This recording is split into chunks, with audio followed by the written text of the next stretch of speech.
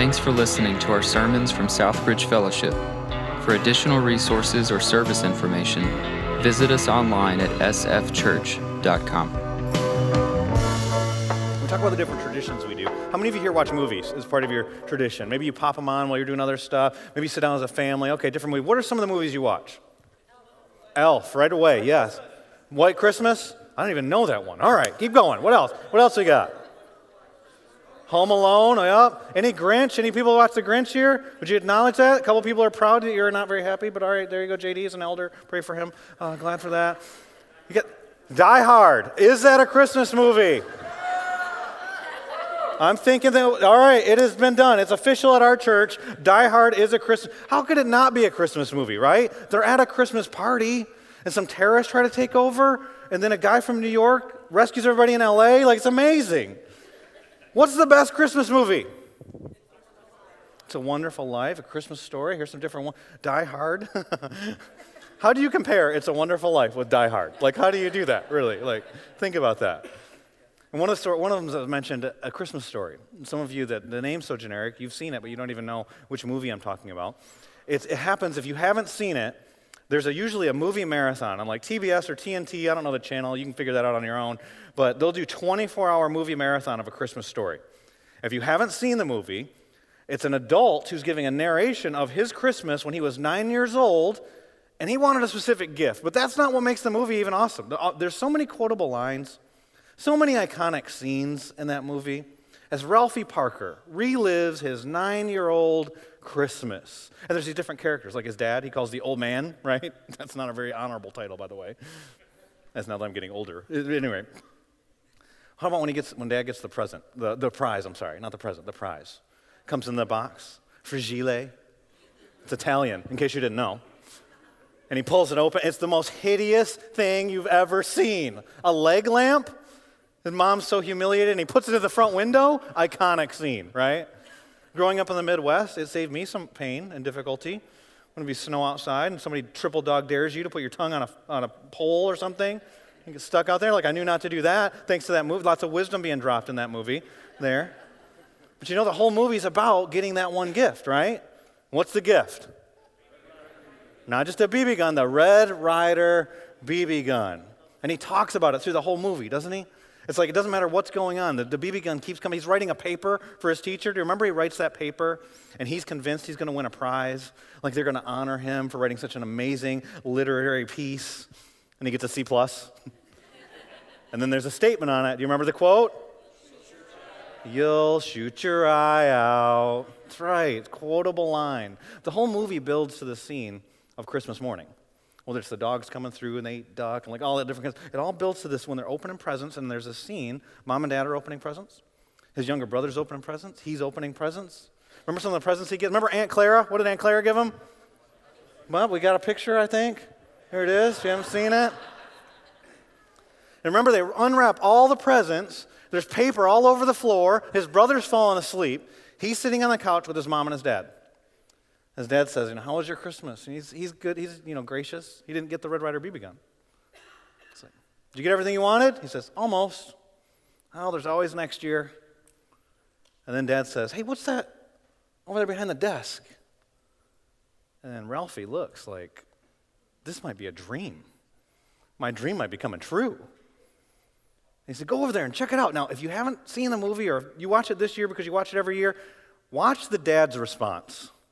The dad's been this angry, crotchety, grumpy old man, this whole yelling at the furnace, the neighbor's hillbilly neighbor's dogs, like he's just mad about everything in life.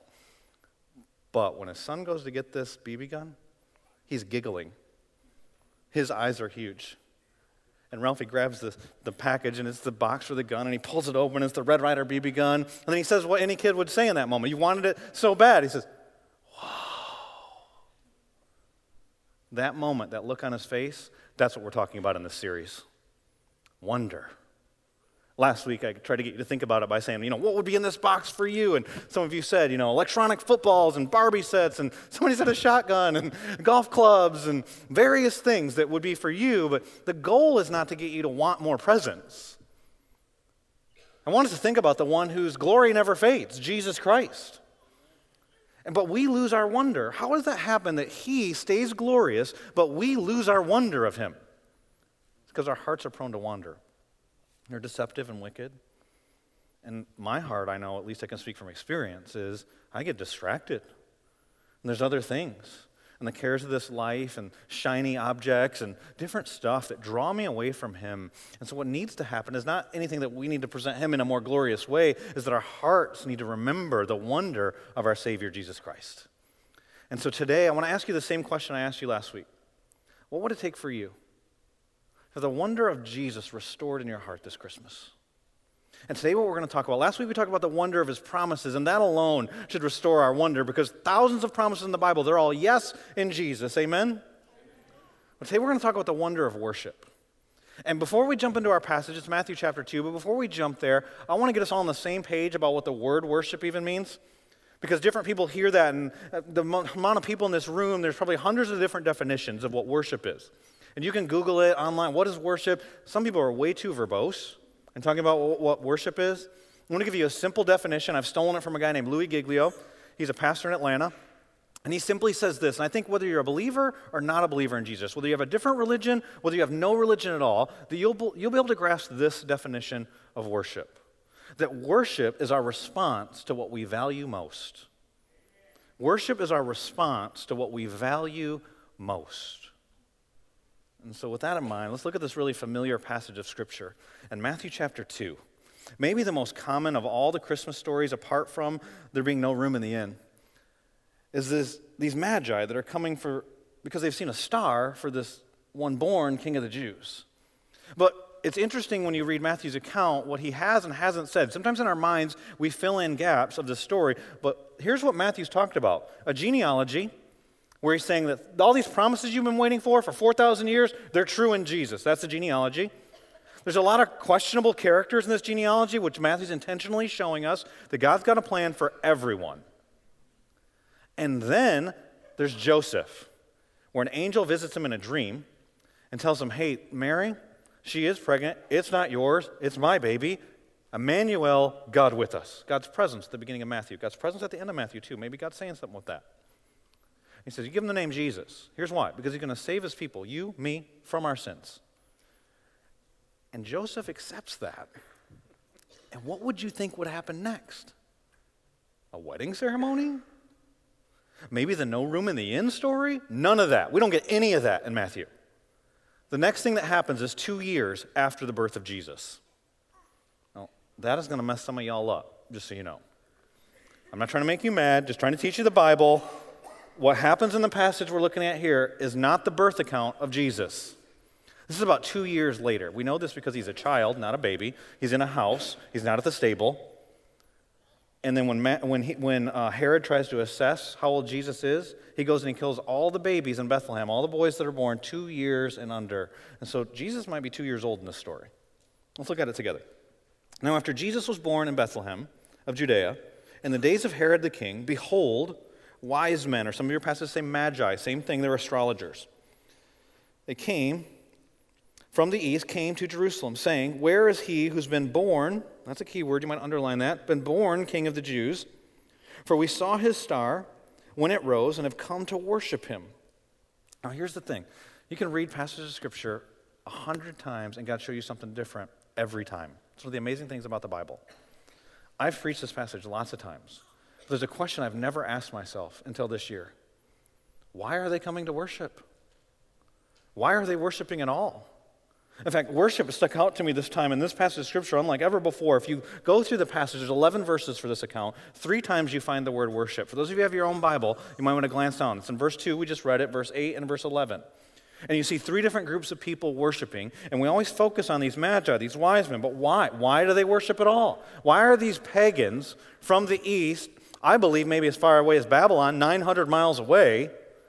Why are they coming, much less a Jewish king? Why are they coming all this way? Why are they... And one of the simple answers is this. It's because we were created to worship. We're all worshiping. Remember our definition of worship? It's our response to what we value most. Now, we don't all worship the same thing, but we're all worshiping all the time. Just like some of you have kids, or you're going to be around kids, or maybe grandkids. No one had to teach them to get excited about something they think is good. And what do? They clap their hands. Before they can even talk, ah! Like they shout, like, ah, that's good, I want that. See? Perfect. Thank you for helping with the sermon today. They dance. Sorry, Baptist. It just happens. It's not sin nature. It's just part of who you are. And do you know there's a whole book in the Bible where God tells us how he wants us to worship him? It's called the Psalms. And in it, he's saying, here's how I want you to respond to me. If you value me most, here's how I want you to respond to me. And he says things like this. Let me read you one of the Psalms. We'll put it up on the screen. Psalm 47, verse 1. Clap your hands, all peoples. Shout to God with loud songs of joy. If you don't like loud music, you're going to hate heaven. Because God's saying this. Psalm 149, verse 3 says this. Let them praise his name with dancing, making a melody to him with tambourine and lyre. But here's the deal. I didn't have to teach my kids these psalms for them to respond to the things they value most to do this. Do you know why?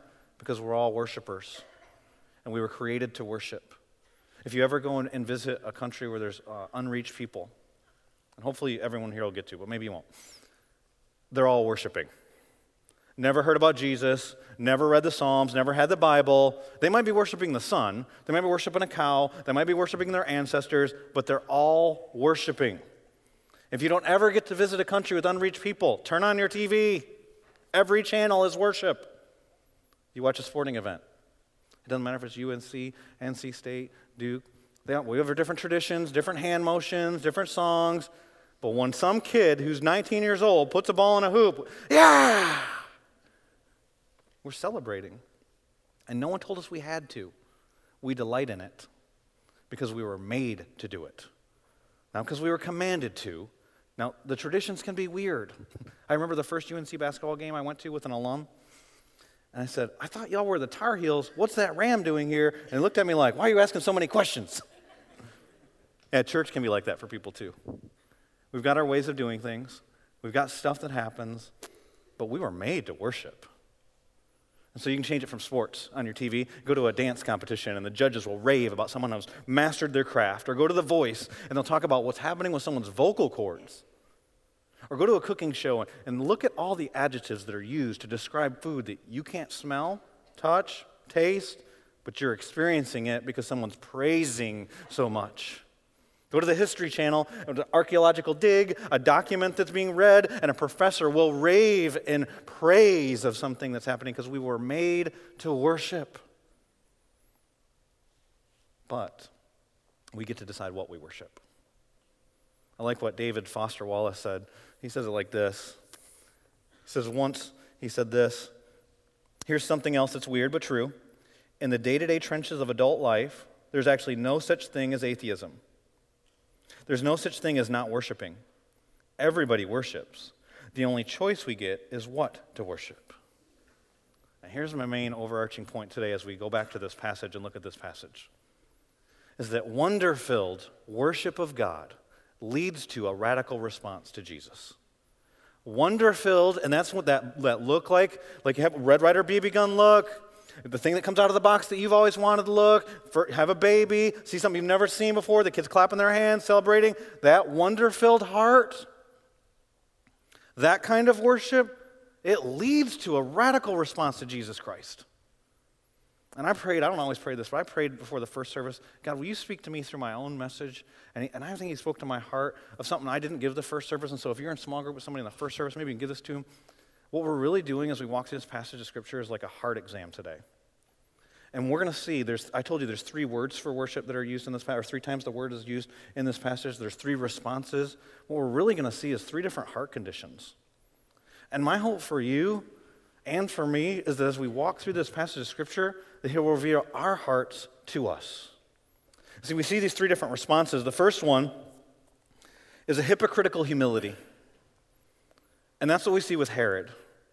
As I reflect on it, it's a hard heart that responds with a hypocritical humility. And it's a whole lot easier to diagnose in someone else than it is in ourselves. So let's look at Herod first. And warning, then I'm going to ask you some questions. You see, what happens here is that these wise men, they come into town, right? Like we read verses 1 and 2. How many wise men were there? 3. Some people say, well, yeah, we don't know. Some of you said we don't know. Our tradition says there's 3. The Bible doesn't say that. So don't tell me stuff's not in the Bible. Like we get that because there's 3 gifts later. Anybody here ever given 3 gifts and you're just one person? Okay. But they're expensive gifts.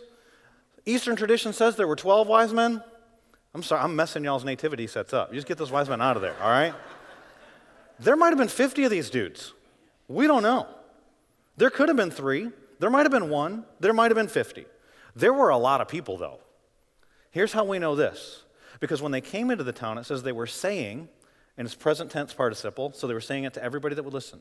Where's the one born king of the Jews?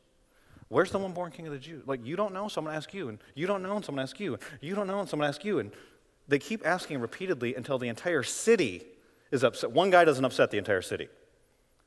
So there's an entourage, if there is one guy, or there's maybe 50 of them, and they're coming in, and they're asking this question of Jewish people.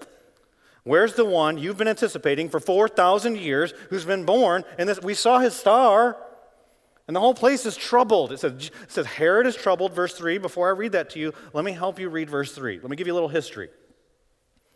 Herod's the king of the Jews, but he's not the king. Rome rules the world.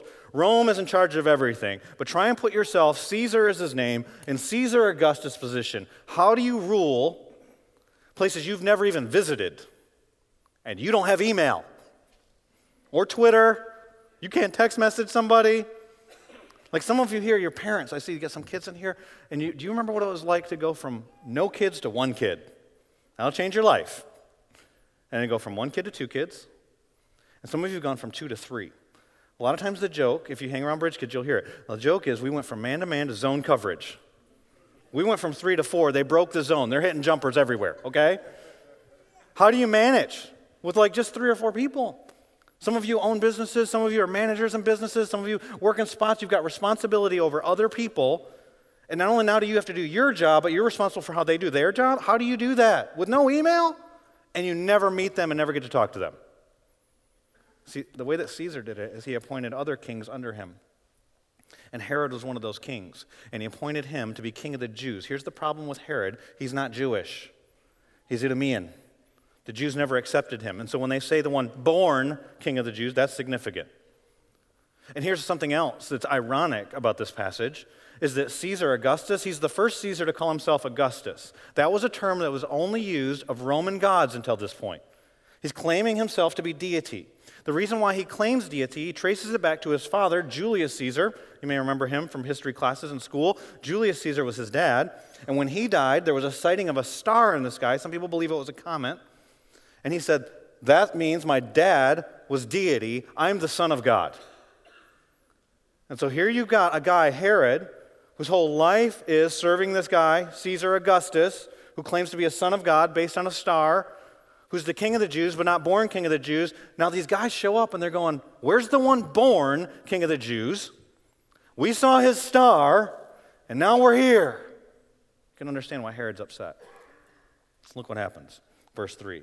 When Herod the king heard this, he was troubled, and so was the whole city of Jerusalem, and all Jerusalem with him. And assembling the chief priests and the scribes of the people, he inquired of them. No one said that the one born king of the Jews was the Christ. But Herod makes that conclusion. Herod says, where's the one born? Where's the one that's the Christ? Where's he to be born? Verse 5, they told him, in Bethlehem of Judea. So they got these new characters, scribes and chief priests, and they come in and they answer. It's Micah 5:2. It's an easy answer for them. It'd be the equivalent of a PhD in the Bible being asked, how many people does God love? And they go, John 3:16, God loves the world. Never made a person he doesn't love. Can I go now? They say Micah 5:2. And then they quote Micah 5:2, verse 6. And you, O Bethlehem, in the land of Judah, are by no means least among the rulers of Judah. For from you shall come a ruler who will shepherd my people Israel. Then Herod summoned the wise men secretly, ascertained from them what time the star had appeared. And he sent them to Bethlehem, saying, go and search diligently for the child. And when you have found him, bring me word, that I too may come and worship him. And so here he humbly says that he wants to worship the one born king of the Jews. And if you've been around church or ever read this story before, you're like, he's a liar. Well, let me give you this statement first, and then we'll unpack Herod a little bit. What we say we worship doesn't determine what we worship. And don't just think about Herod. Think about your own heart. Think about this church, churches around the triangle. What we say we worship is not necessarily what determines our worship. Remember what worship is. It's our response to what we value the most. And so here you've got Herod, and I could easily tell you how wicked he is and how awful he is, just looking at history, or even what we see in the Bible. There's a story that comes next that usually gets skipped over at Christmas time, where Herod kills all the babies in Bethlehem. There's probably about 20 of them. It's a small town, only about 1,020 baby boys. They're 2 years old and younger. But for those families, think about how awful that Christmas was. And we don't like to think about that very much. So we know that he's lying, but the reality is we could look at his life and, like, I thought to myself, what if I preached Herod's funeral? What would I say? And do you know, life's more complicated than what we oftentimes portray in sermons. It's kind of like TV. Have you seen how TV has changed? Like, it used to be a TV show was 30 or 40 minutes, and it would start with a problem, there'd be some jokes in the middle, and then we'd solve the problem at the end, and that's kind of how sermons are structured a lot of times. But there's a reason why we like Netflix. It kind of leaves us hanging at the end, and that's why you binge watch. That's why it's like you get to the end of the episode, it's like, no solution. Oh, there's more problems. What happens next? And next thing you know, you've been watching TV for 5 hours. Because it's complicated. Herod's life's complicated. And I thought, if I preached his funeral, I could say he made a profession of faith. I want to worship Jesus. And let me read you some of his resume. Herod, he was clever, capable, warrior, diplomat, orator. You could say lots of things about speeches he gave, wars, like all kinds of stuff. But listen to some of his accomplishments. During the famine of 25 BC, he melted down various gold objects in the palace, that's his money, to give food to the poor. So from his own money, he's feeding the hungry people.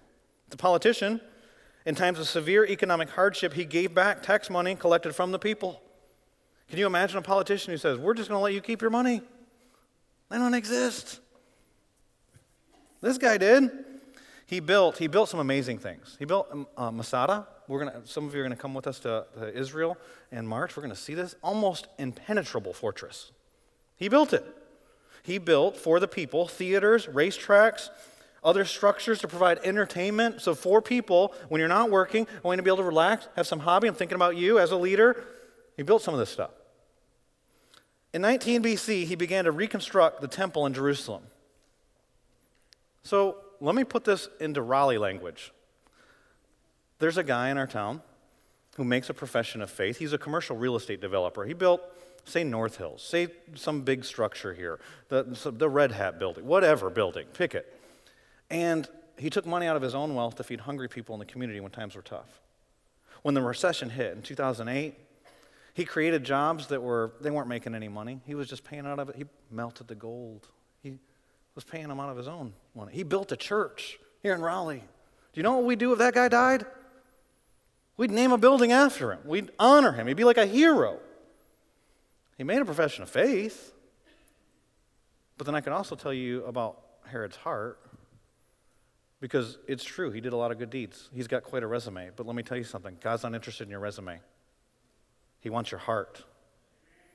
See, 2 Chronicles chapter 16 and verse 9 says that he's searching all over the world. You talk about how Satan wants to devour. He's going to and fro the whole world looking for whom he can devour. God's going over the whole world looking for whose heart is fully his.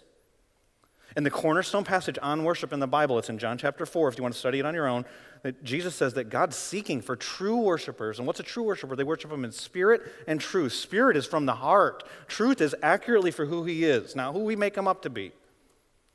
Louis Giglio, in the article I stole that definition from for this message, he says this: how do you know where and what you worship? It's easy. You simply follow the trail of your time, your affection, your energy, your money, and your loyalty. At the end of that trail, you will find a throne, and whatever or whomever is on that throne is what's of highest value to you. On that throne is what you worship. And so when you look at your money and your affection and your attention and your time and your gifts and like all those things, where do they lead you to? And for Herod, you know what you find out for Herod? Herod's life was all about power. He was the one on the throne. And so he killed his brother-in-law, who was the high priest. He went to the funeral and pretended to weep there. But he killed his brother-in-law because he was afraid of losing power. Killed his wife, whose brother that was that he killed, because he was afraid of losing power, that she was going to give it to some of the kids. Killed 2 of his own sons. And he died a miserable man. And we know he's lying because we know what happens, why he was trying to get this information about Jesus wasn't to worship him, it was to kill those other children because he was trying to kill Jesus. One commentator I read this week said this about him, Kent Hughes was his name. He said, he didn't want Jesus to be king because if Jesus is king, Herod couldn't be. No, let's not talk about Herod, let's talk about us. If Jesus is king, you can't be. And when you follow the trail of your heart, you might have a good resume and you may serve here. Maybe you were here on Wednesday night and maybe you do some great stuff in our community. But when you look at your heart, is it a hypocritical humility that might profess Jesus with your lips, but if your heart's far from him, he says that you are a hypocrite?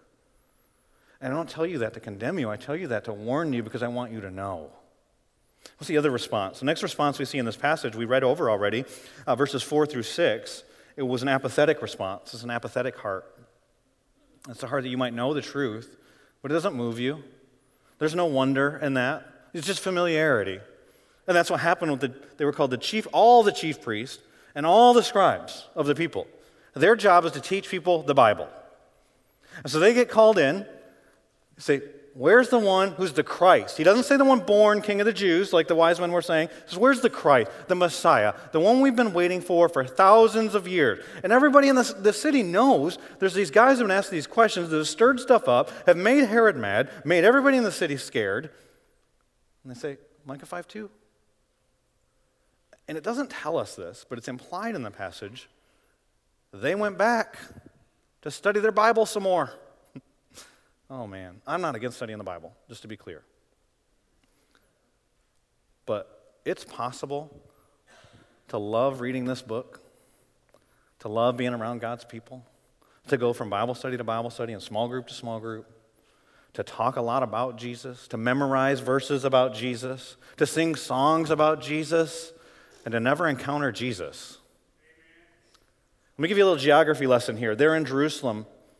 Bethlehem is 5 miles away, and they don't go.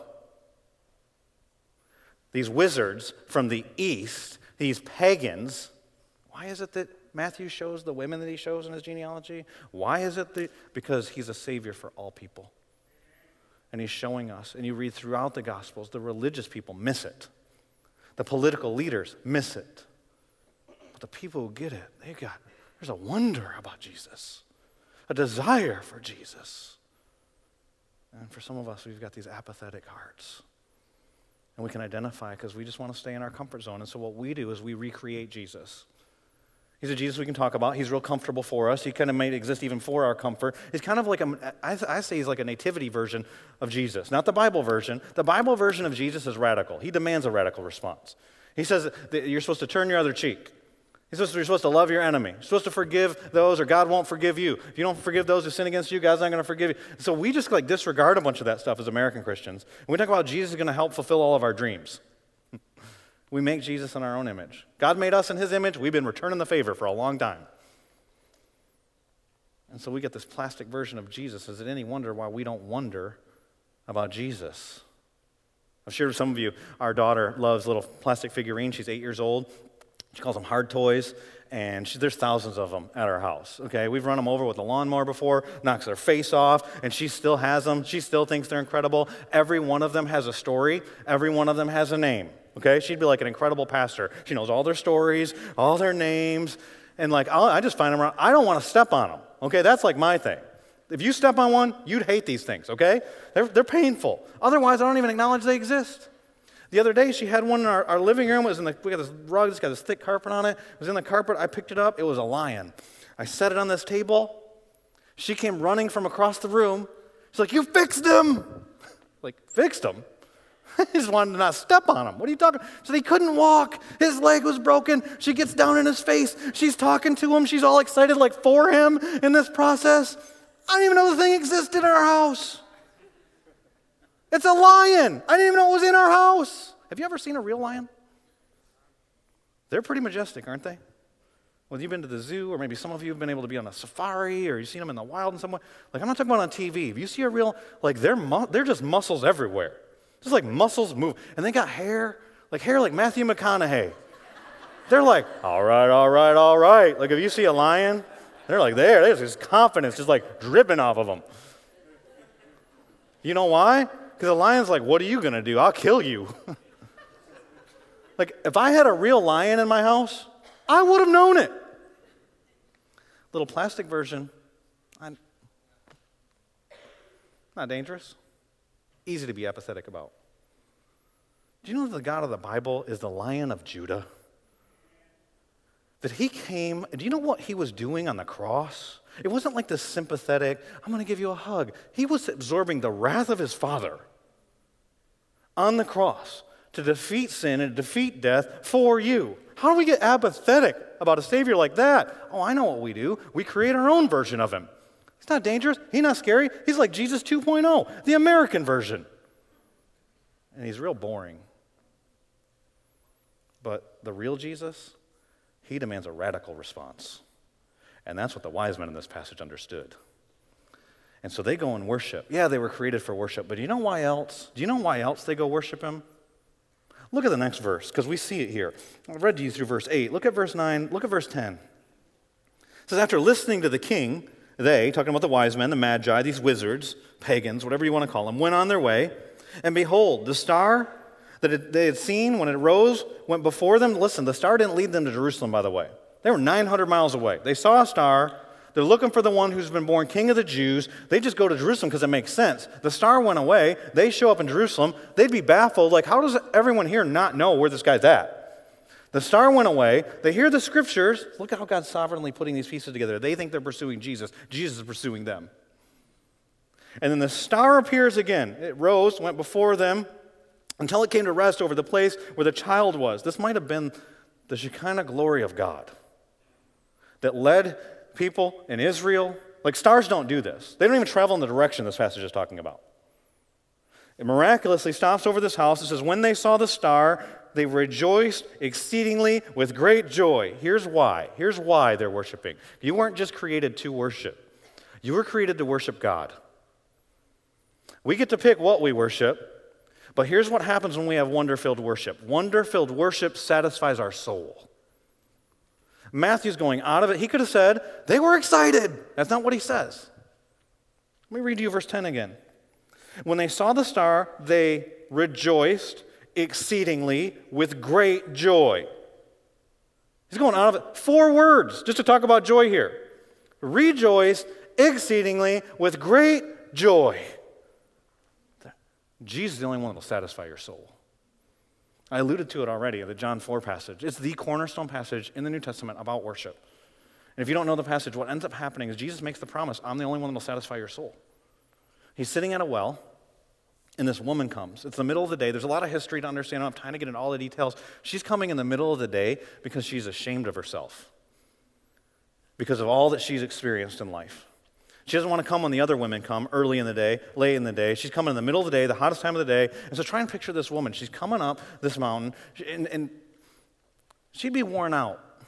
You met somebody who's worn out? Like, life's been hard on her. She's made some bad decisions. Some of it's her responsibility. Sometimes it's been abuse. There's been a lot of stuff that's happened. Her face is wrinkled. She's used up. She's worn out. She's coming in the middle of the day because she doesn't want to see anybody. And who's there? A man sitting at the well. Men in her life have been her greatest desire and her greatest source of pain. And she comes up, and this man, Jesus, says to her, give me a drink. Great, another guy who just wants something from me. What do you think she thought in that moment?